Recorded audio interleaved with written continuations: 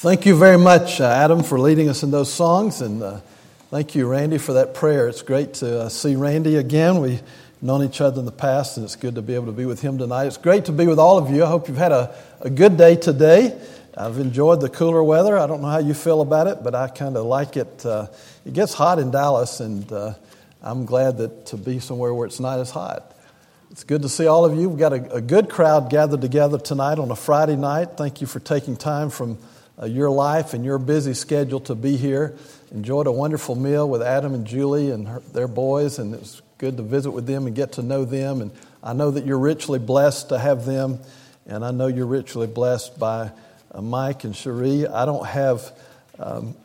of no man, no preacher who is who loves preachers more and who supports preachers and who encourages preachers than Mike Vestal.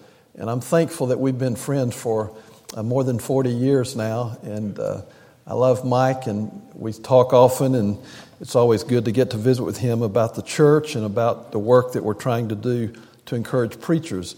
So it's good to be with you. We're studying the book of Ephesians. Last night we started with chapter 1 and 2, and we said that we're going to divide the book of Ephesians into three parts.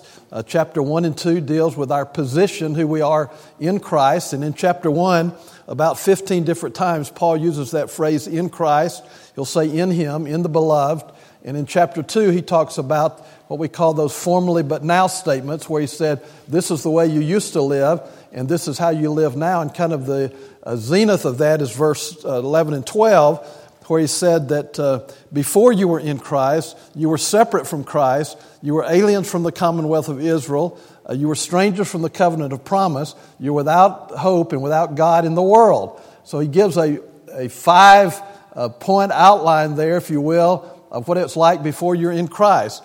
He had previously said, but God, and now in verse 13 he says, but now because you've been washed in the blood of the Lamb, you're no longer in the place you were before. And so that's the position of the child of God. And then in chapters 4 through 6, he's going to talk about the practice, how we live our lives every day. And we can't really know how to live unless we fully understand who we are.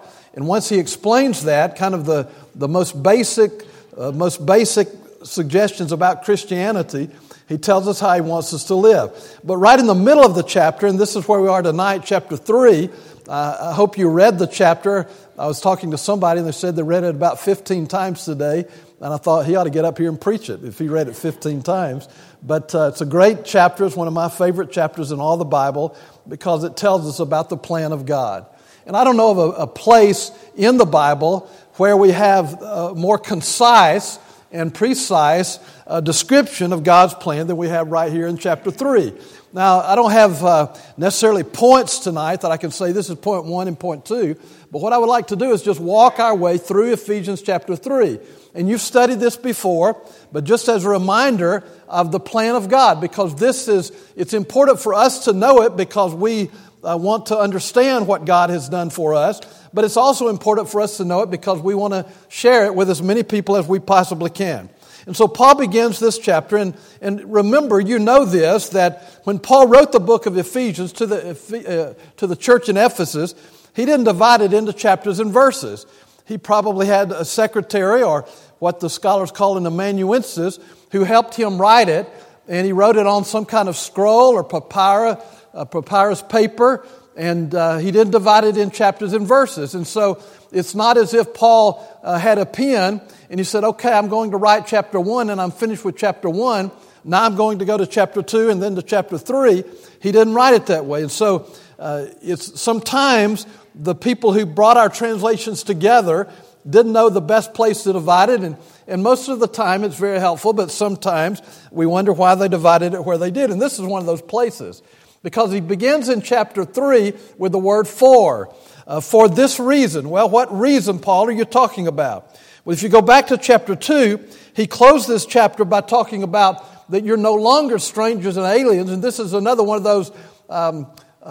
those previous statements, formerly but now.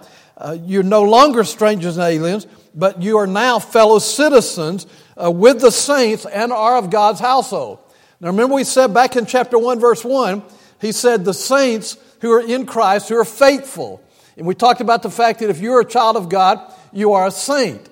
People might not call you that, and they might not even think they should call you that. But if you're a Christian, you're a saint. And so Paul said that you are now joined together with all the other saints, and you're of God's household or God's family. He says you've been built, that household has been built on the foundation of the apostles and the prophets, Christ Jesus himself being the chief cornerstone, in whom the whole building, Jesus is the one whom the whole building is fitted together and is growing up as a holy temple of the Lord. Now, in Ephesians chapter 6, Romans chapter 6, Paul is going to tell us that our body is the temple of God.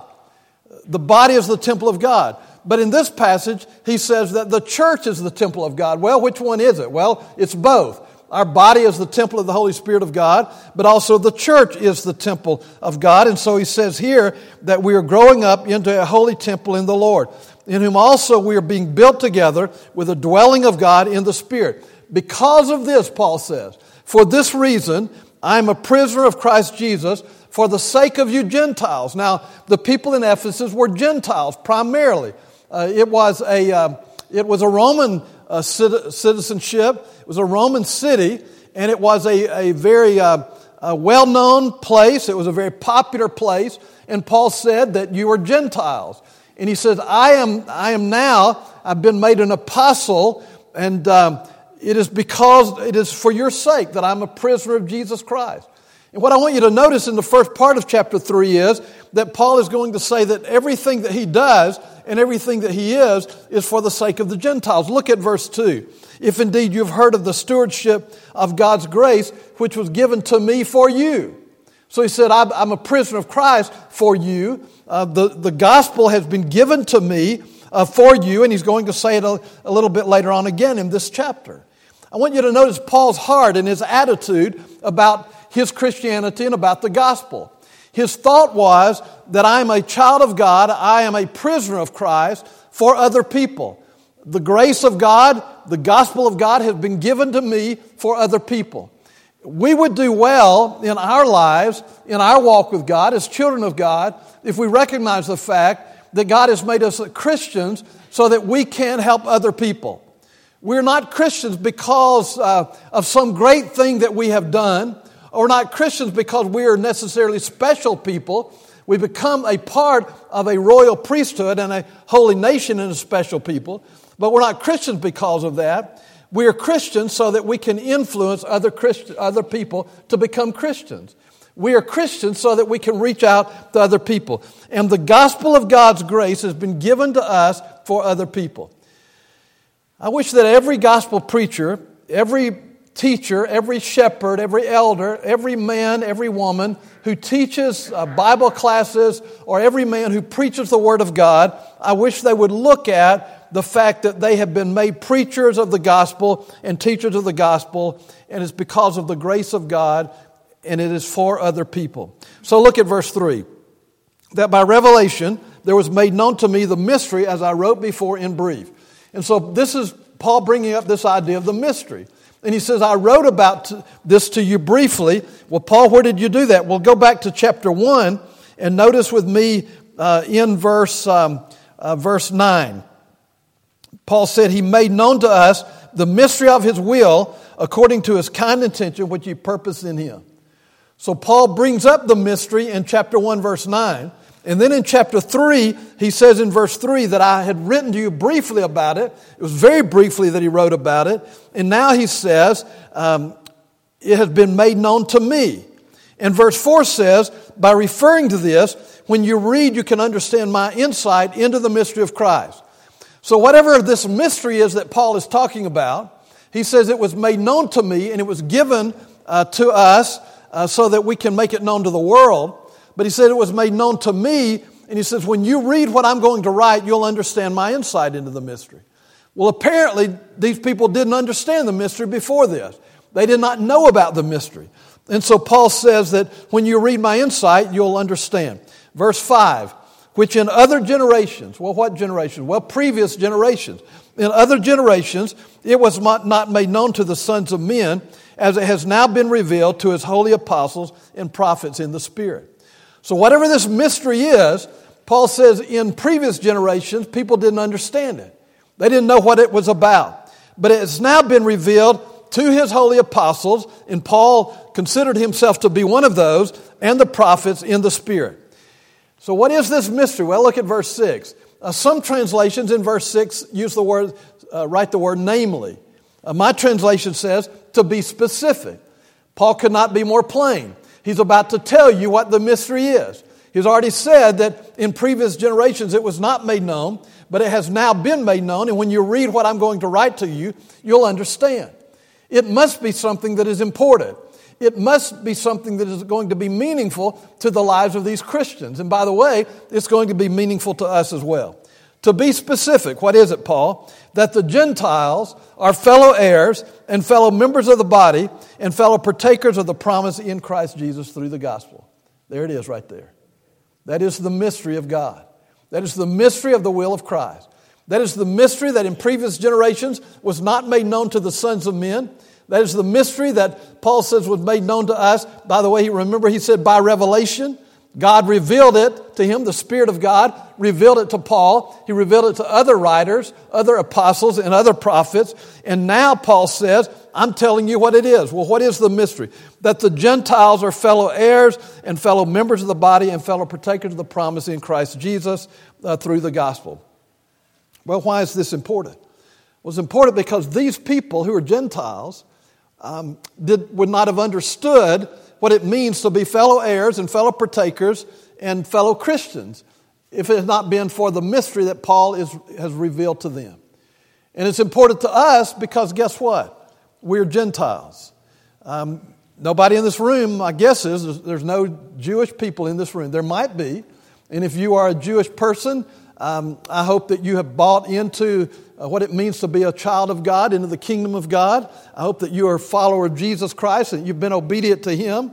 But in previous generations, it was not made known that people like us could become Christians.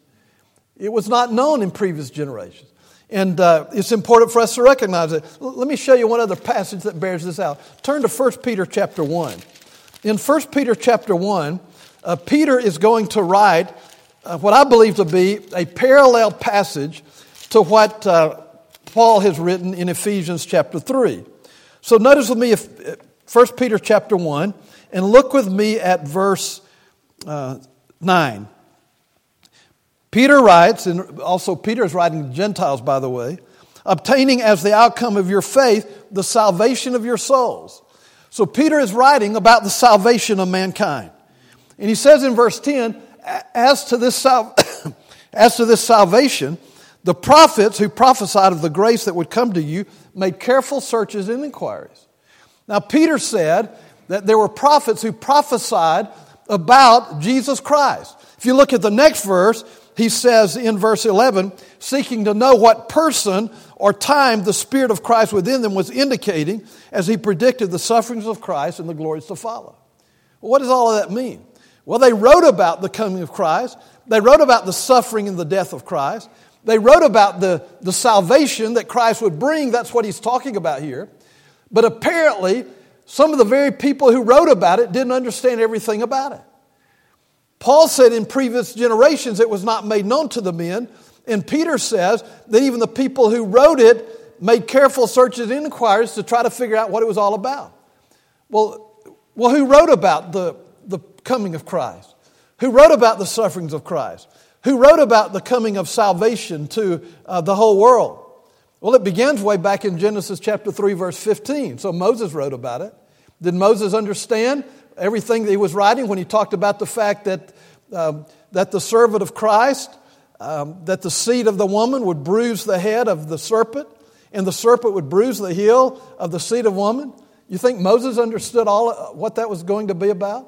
Well, you turn over further in your Bible and you read places like Isaiah chapter 2. You remember in Isaiah chapter 2 when Isaiah wrote about a kingdom that was going to come, and it would be greater than all the other kingdoms, and it would be it would overcome all the other kingdoms in the world. And Isaiah said, listen to this, Isaiah said that all the kingdoms, you ready for this? all the kingdoms will flow into it. What in the world does that mean? You think Isaiah understood everything about that? He prophesied, it was given to him through revelation, that there would be a kingdom that would arise up, and this would be like the 10th kingdom, and it would be greater than all the other kingdoms. It would overcome all the other kingdoms. And Isaiah said in Isaiah chapter 2 that to that kingdom, listen to this, that to that kingdom there would be no end. There would be no end. Now just think about that. All the other kingdoms had an end to them. All the other kingdoms come and go. All the other kingdoms fall. But whatever kingdom Isaiah was talking about, there would be no end to this kingdom. And all the other nations, all the other kingdoms would flow into it. Does that sound familiar? Jesus said, "Upon this rock I will build my church, and the gates of Hades will never prevail against it." I don't know that Isaiah understood all of that. It was given to him by revelation, and he wrote it down. And he knew that whatever this kingdom was, it would overcome all the other kingdoms, and all the nations would flow into it. Isaiah chapter 53. Remember Isaiah wrote about this suffering servant? And he said that this suffering servant would be like a lamb who would be led before his shearers, and he would not open his mouth. 2 times in Isaiah chapter 53, Isaiah said that he would pour out his soul unto death. I'm not sure Isaiah can understand all of what that was about. I'm not even sure I understand that particular principle. He would pour out his soul unto death. 2 times Isaiah said that. In Isaiah chapter 9, Isaiah wrote about a wonderful counselor, a Savior. Jeremiah chapter 31, Jeremiah said in Jeremiah 31, about verse 31, that there would come a day that you would not have to say to your neighbor anymore, "Know Jehovah." For, listen to this, "For they will all know me." Know him, from the least to the greatest. You think Jeremiah could comprehend all of that? Could understand all of that? Well, Paul said that in previous generations, this was not made known to men, to the sons of men. And Peter said that the very ones who wrote about it made careful searches and inquiries, trying to figure out what manner of person this was talking about. So these prophets who wrote about it. Joel chapter 2. Joel wrote about a day that would come when God would pour out His Spirit on all flesh, and old men and young men would see visions and dream dreams. And you think Joel understood what that was all about? Well, Paul said that in previous generations it was not made known, but it now has been made known. And all of that, from Isaiah chapter 2, Isaiah chapter 9, Isaiah chapter 53, Daniel chapter 2, Joel chapter 2, all of that is prophecy concerning the coming of Christ and the kingdom of God. And Paul says, now it is here. And when you read what I'm going to write, you will understand all of that. And Peter said that they made careful searches and inquiries, and they didn't know all about that. And we're going to come back to 1 Peter chapter 1 before we close tonight, because it ties into this passage again. So to be specific, that the Gentiles are fellow heirs, fellow members of the body, and fellow partakers of the promise in Christ Jesus through the gospel. Now the Holy Spirit knew, and Paul knew, that there would be some Jewish Christians who would have trouble with the Gentiles coming into the church. As a matter of fact, they had already experienced that. In Acts chapter 15, you know about the Jerusalem Council where Peter had trouble with, even before that in Acts chapter 10, Peter wasn't sure about going to the household of Cornelius. And then they had a discussion. I think one of the translations says in Acts chapter 15, there was a discussion that occurred and there was no small dissension. That's kind of understating the case a little bit. I imagine it was an all-out verbal war that took place in Acts chapter 15. So some of the Jews had trouble with this. And the Holy Spirit wants them to know beyond any shadow of a doubt that now the mystery of God is being revealed, and the mystery is that people all around the world can be saved. And it's important for us to know that, because we have to take the gospel. We must take the gospel to every person that we come in contact with and to people around the world. And if we're not careful, sometimes we get this idea in our heart, in our mind, that the gospel is for us. It's like for the church, it's for Christians, but it's not for everybody else. Listen to how Paul describes these people. They're fellow heirs. Well, to the Jew, being an heir of the seed of Abraham, or the promises to Abraham, that was kind of the apex of what it meant to be a child of God in their mind. And only those people who were heirs, if you were not an heir, you could not be a child of God. That's the way they looked at it. And Paul says, watch out. Now the Gentiles are fellow heirs. And they're fellow members of the body. And he's talking about the body of Christ, and they're fellow partakers of the promise in Christ Jesus through the gospel. And that would be the promise that began with Abraham, that was told throughout the prophets, and the promise of Jesus in Matthew chapter 16 and verse 18. It is the promise of salvation. And verse 7 says, of which I was made a minister. And I love the way Paul writes this, according to the gift of God's grace, which was given to me, according to the working of His power. Paul believed that he was made a vessel to the Gentiles, a preacher, a minister to the Gentiles. And he says it again, as he did back in verse 2, according to the gift of God's grace, which was given to me. And then notice Paul says it was according to the working of His power, not my power, not my strength, not my education or my intelligence or my ingenuity or my creation, but it is according to His power. And if there's a passage in the Scriptures that should help us realize how blessed we are to be children of God, this would be one of those passages. And every preacher of the gospel ought to consider the fact that he has been made a preacher of the gospel because of God's grace. It's not because we are smarter than anybody else or have more creativity or more wisdom. It is because of the grace of God. And if I'm a preacher of the gospel because of the grace of God, I'll never be arrogant or proud about that. And notice how Paul carries this a step further in verse 8.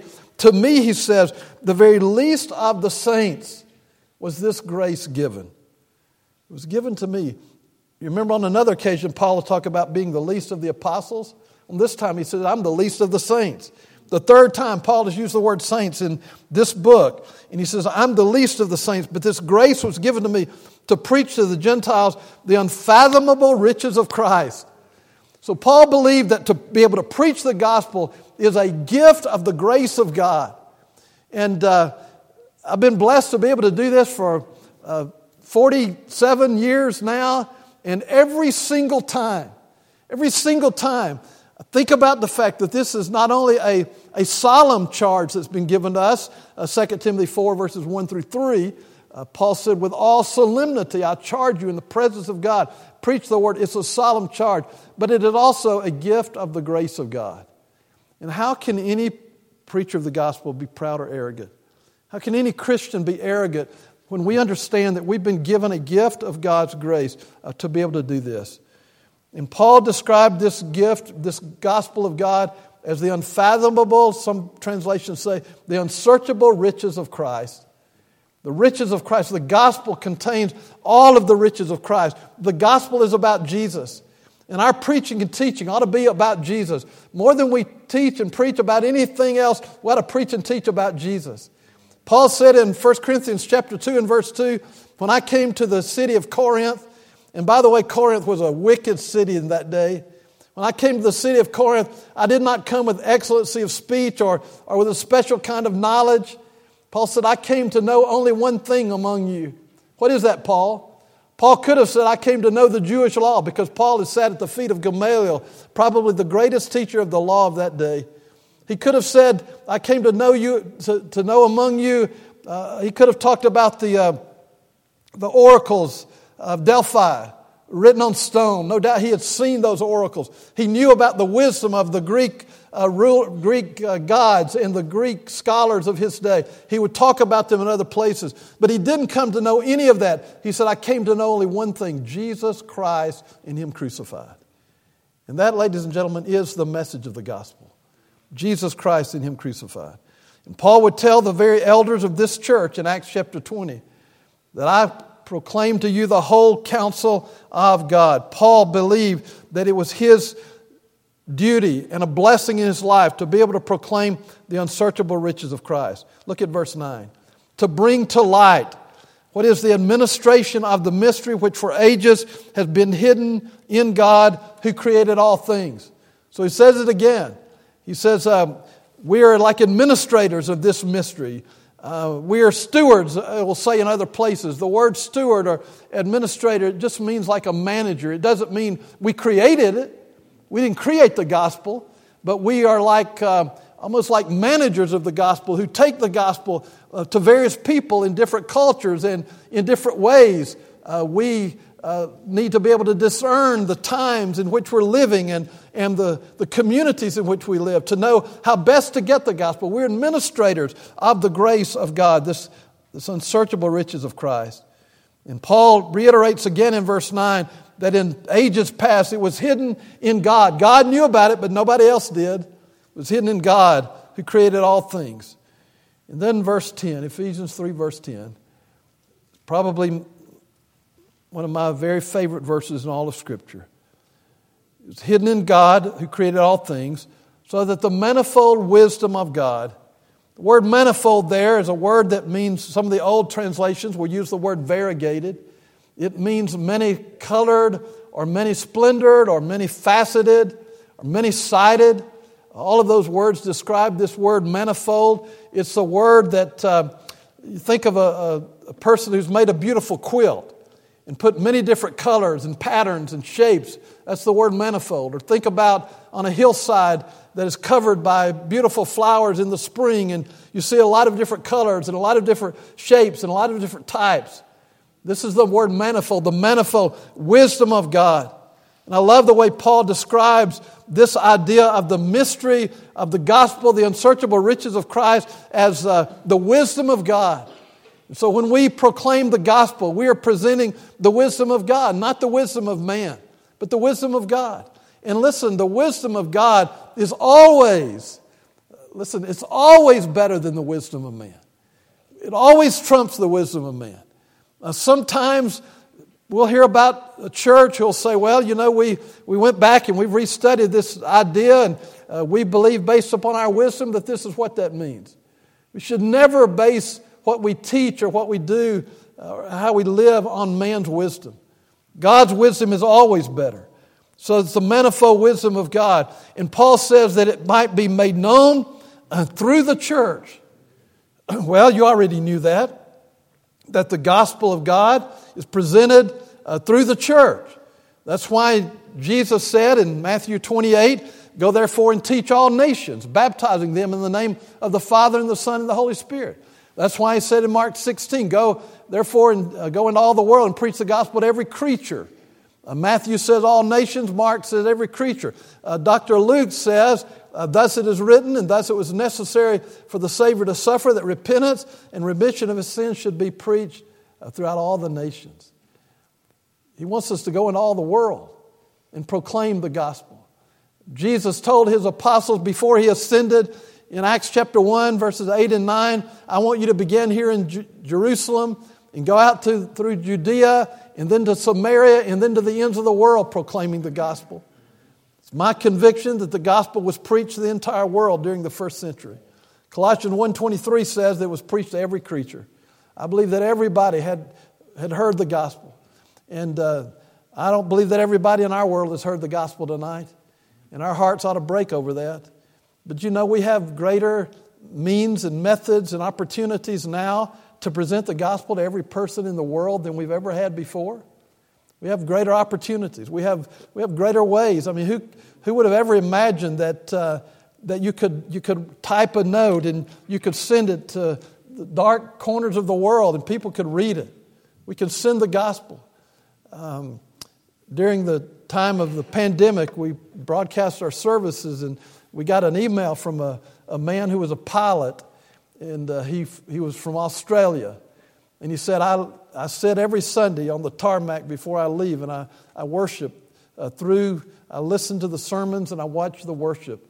And I thought, how blessed we are to be able to present the gospel to the world in ways that are far beyond what we've ever been able to do before.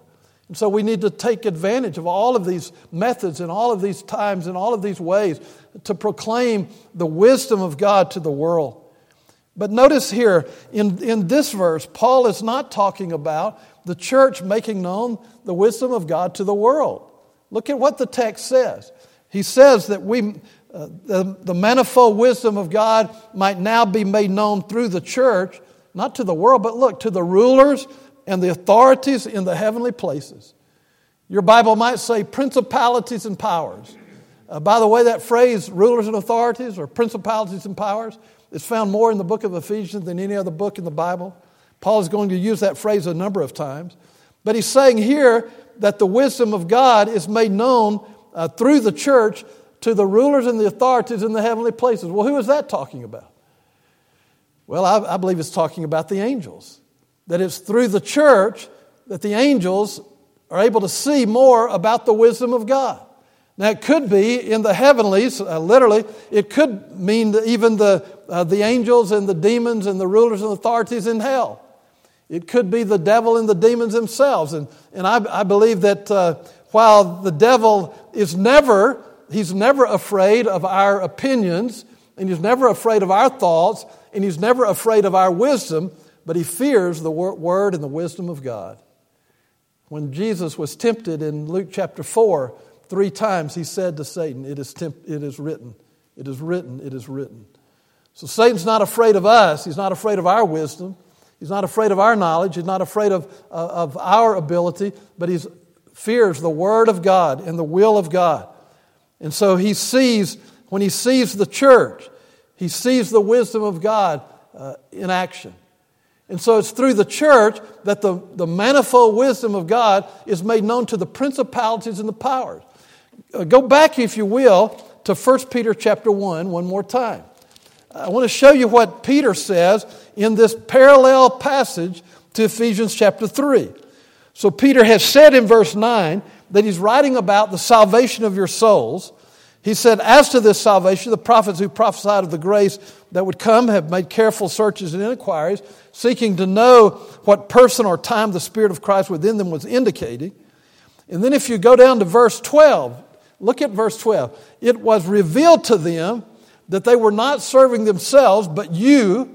And again, there's that idea that the proclamation of the gospel and the passing out of the gospel is for other people.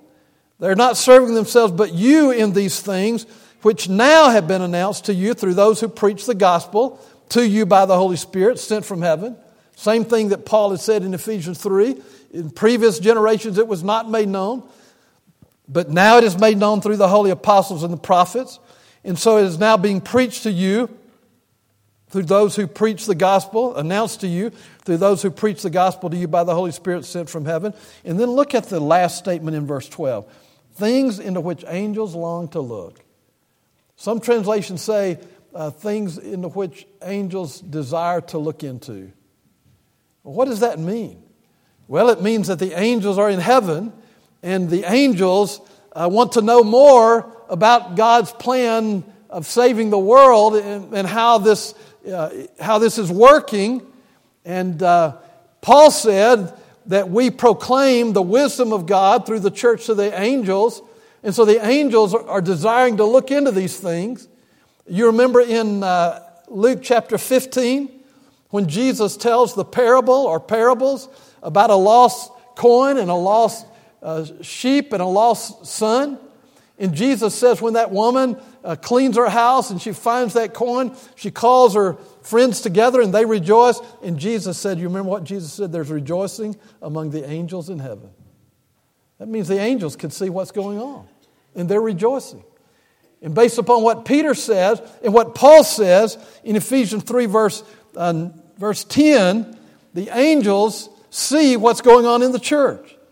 So the manifold wisdom of God might be made known through the church to the rulers and the authorities in the heavenly places. Here's what I get from that. That every single time somebody is taught the gospel and they're baptized into Christ for the remission of their sins, when you talk to a friend and you invite them to study the Word of God with you, and when they become children of God based upon their faith and their repentance and their confession of Christ, and by being baptized into Christ, that the angels in heaven are not only rejoicing, but you ready for this? They're looking down and they're saying, isn't God wise?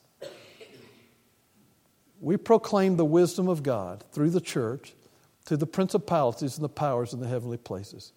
And every time somebody who's been out of duty, who's quit serving God, who's walked away from Christ, every time they're reached and they come back and they come home and they ask for forgiveness and they ask to be restored to their first love, the angels are looking down and the angels are saying, isn't God wise? And every time that Brother Mike or Brother Adam or any of these men get up and proclaim the Word of God and they preach the truth of God's Word, the angels are looking down and they're saying, isn't God wise? And every time the elders guide the church and lead the church and feed the church and shepherd the flock the way that they should, the angels are saying, isn't God wise? And every time we gather together to worship God and we lift our voices up in praise to Him and we commune together on Sunday and we worship Him from the deepest parts of our hearts and we are all united and we love each other and we're fellowship with each other, the angels are saying, isn't our God wise?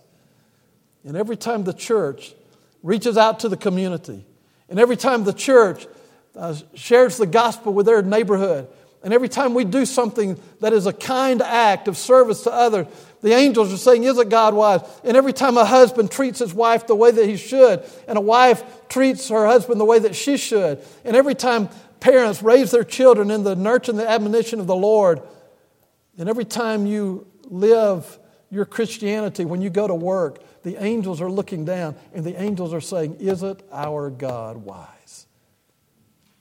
You know why? Because they see the church being what the church should be and doing what the church should do. And Paul said that we proclaim the manifold wisdom of God through the church to the rulers and the authorities in the heavenly places. And every time we use our own wisdom and we follow the wisdom of man compared to the wisdom of God, our God is disappointed because we are not following His wisdom.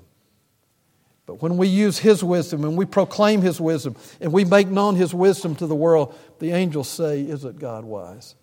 And then in verse 11, Paul kind of wraps up this part of this section, this part of this chapter, and he says this. Well, what are you talking about, Paul? Well, all of these things that he's been talking about. The mystery of God that in previous generations was not made known to men. The gift of God's grace of preaching the gospel when he talks about the fact that we make known the wisdom of God to the angels in heaven through the church. All of this, he says, and this is a beautiful statement, all of this was in accordance with the eternal purpose which He carried out in Christ Jesus our Lord. You know what that means? That means that everything that Paul has been writing about in this chapter, this mystery that was not made known to the sons of men in the time past, but to use Peter's word, was hidden in God. All of this was a part of the eternal plan of God.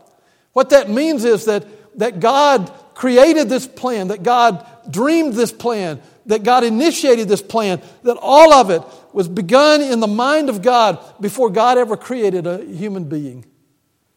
God knew that He was going to create beings that He would give the freedom of choice so they could make their own decisions and they could make their choices. And He wanted to give every man an opportunity, every woman, every boy, every girl, an opportunity to know what could bring about their eternal salvation. And so in Titus chapter 2, Paul would write to Titus in verses 11 and 12, or 10 and 11, the grace of God that brings salvation has appeared to all men. Our God wants everybody to be saved. Peter wrote, the Lord is not slow concerning His promises as men count slowness, but He's long-suffering to us, not willing that any should perish, but watch it, but that all should come to repentance. He wants everybody to be saved. In that book of Titus, 3 times, Paul will refer to God after the introduction, once in chapter 1, once in chapter 2, once in chapter 3. 3 times he says, God our Savior, God our Savior, God our Savior. 3 times in Titus, Paul refers to Jesus Christ, and he talks about Jesus Christ our Savior, chapter 1. Jesus Christ, the Savior of all men, chapter 2. Jesus Christ our Savior, chapter 3. He is so much our Savior that He is called in the book of Micah the pardoning God. He wants everybody to be saved. He is the God who loves us abundantly. He doesn't want anybody to be eternally lost, but He wants everybody to be saved. And all of this, Paul says, was a part of the eternal purpose of God. It was God's plan from the beginning. I heard a preacher say one time that God intended to save the world through the Jewish nation. That He intended to save the world that way. But the Jews rejected God, and so God had to come up with another plan. And the answer to that is no. 1,000 times no. This was God's plan from the very beginning. Everything that God did was designed. That's why Galatians 4:4 says that when it was just the right time that Jesus Christ was born into the world. God had a plan for everything, and He wanted everything to work the way that it did. And so this is important, and this is good for us to know, because sometimes in the church when things are not going well and maybe we're not growing as much as we want to grow, and there are people who are arguing and fighting, and we wonder, and I hear sometimes preachers, they get a little bit negative, and they say, well, I'm concerned that if we don't change some things, if we don't do things different, the church is just going to disappear. And I want to say, who are you kidding? Jesus Christ said the gates of hell cannot even prevail against the kingdom of heaven. And if the gates of hell can't prevail against it, nothing on this earth can prevail against it. The church is going to exist, and God has a plan, and someday, Ephesians 5 says that Jesus Christ is going to present this church to the Father without spot or blemish. A glorious church. Well, I don't know about you, but that's not the church I know right now. Unfortunately, the church has a lot of spots and a lot of blemishes in it. And if you think the church is perfect and you wonder why it's imperfect, just go home and look in the mirror tonight. I heard a preacher say a poem one time that went something like this: to live above with those we love, oh, that will be glory. But to live below with those I know, that's an entirely different story. Someday, Jesus will present the church to His Father without spot or without blemish. And it's all a part of the plan of God, the eternal plan of God. And then Paul closes this section by saying that he carried all of this out in Christ Jesus our Lord. And because of that, Paul says, because of that, we can have boldness and confident access through our faith in Him. We can't have boldness and confidence because of ourselves, but it is through Him. Because we know that everything that happens in the life of the church, in the big scheme of things, is all a part of being in Christ, and it's a part of the eternal plan of God. So may God help all of us to be grateful for this mystery that has been revealed to us today, so that we can carry this mystery, this wisdom of God to the world, and not only show it to the world, but show it to the angels in heaven. Every time you live the way that you should live, every time you choose to do right, every time you follow the right path, every time you pray, every time you study the Word of God, every time you're the right kind of example and influence in the world, the angels say, isn't God wise? And don't ever forget, friends, that you are a part of the eternal plan of God. You have a place in God's eternal plan. And no matter what your gifts are, no matter what your talents and your abilities are, no matter what you think you can do, you have a place in the kingdom of God. And you are part of the plan of God. And that's a massive concept, that God would allow us to be a part in His eternal kingdom. And so tonight we want to sing a song of encouragement that Adam has selected. And it may be that there's somebody in this room tonight who's never obeyed the gospel of Jesus Christ. Maybe there's somebody here who's never become a Christian. The Bible is very clear that if you believe that Jesus is the Son of God, if you will give Him your life in repentance, if you will confess His name before men, and you will be immersed into Christ for the forgiveness of sins, He will wash away your sins. He'll add you to His church. He'll write your name in the Lamb's Book of Life, and He'll put you on your road to glory. And if you've never done that, tonight, you can become a part of something that has eternal significance, that has been in the mind of God since before the world was ever created. And if you're a child of God tonight, and for whatever reason you've become cold in your walk with God, we want to encourage you to come back to God. He longs for you. He's waiting for you to come home. And He will receive you with open arms. And the church will as well. So if you need the prayers of the church, if you need to become a Christian, if we can help you in any way, we invite you to come to Jesus Christ while we stand together and while we sing this song.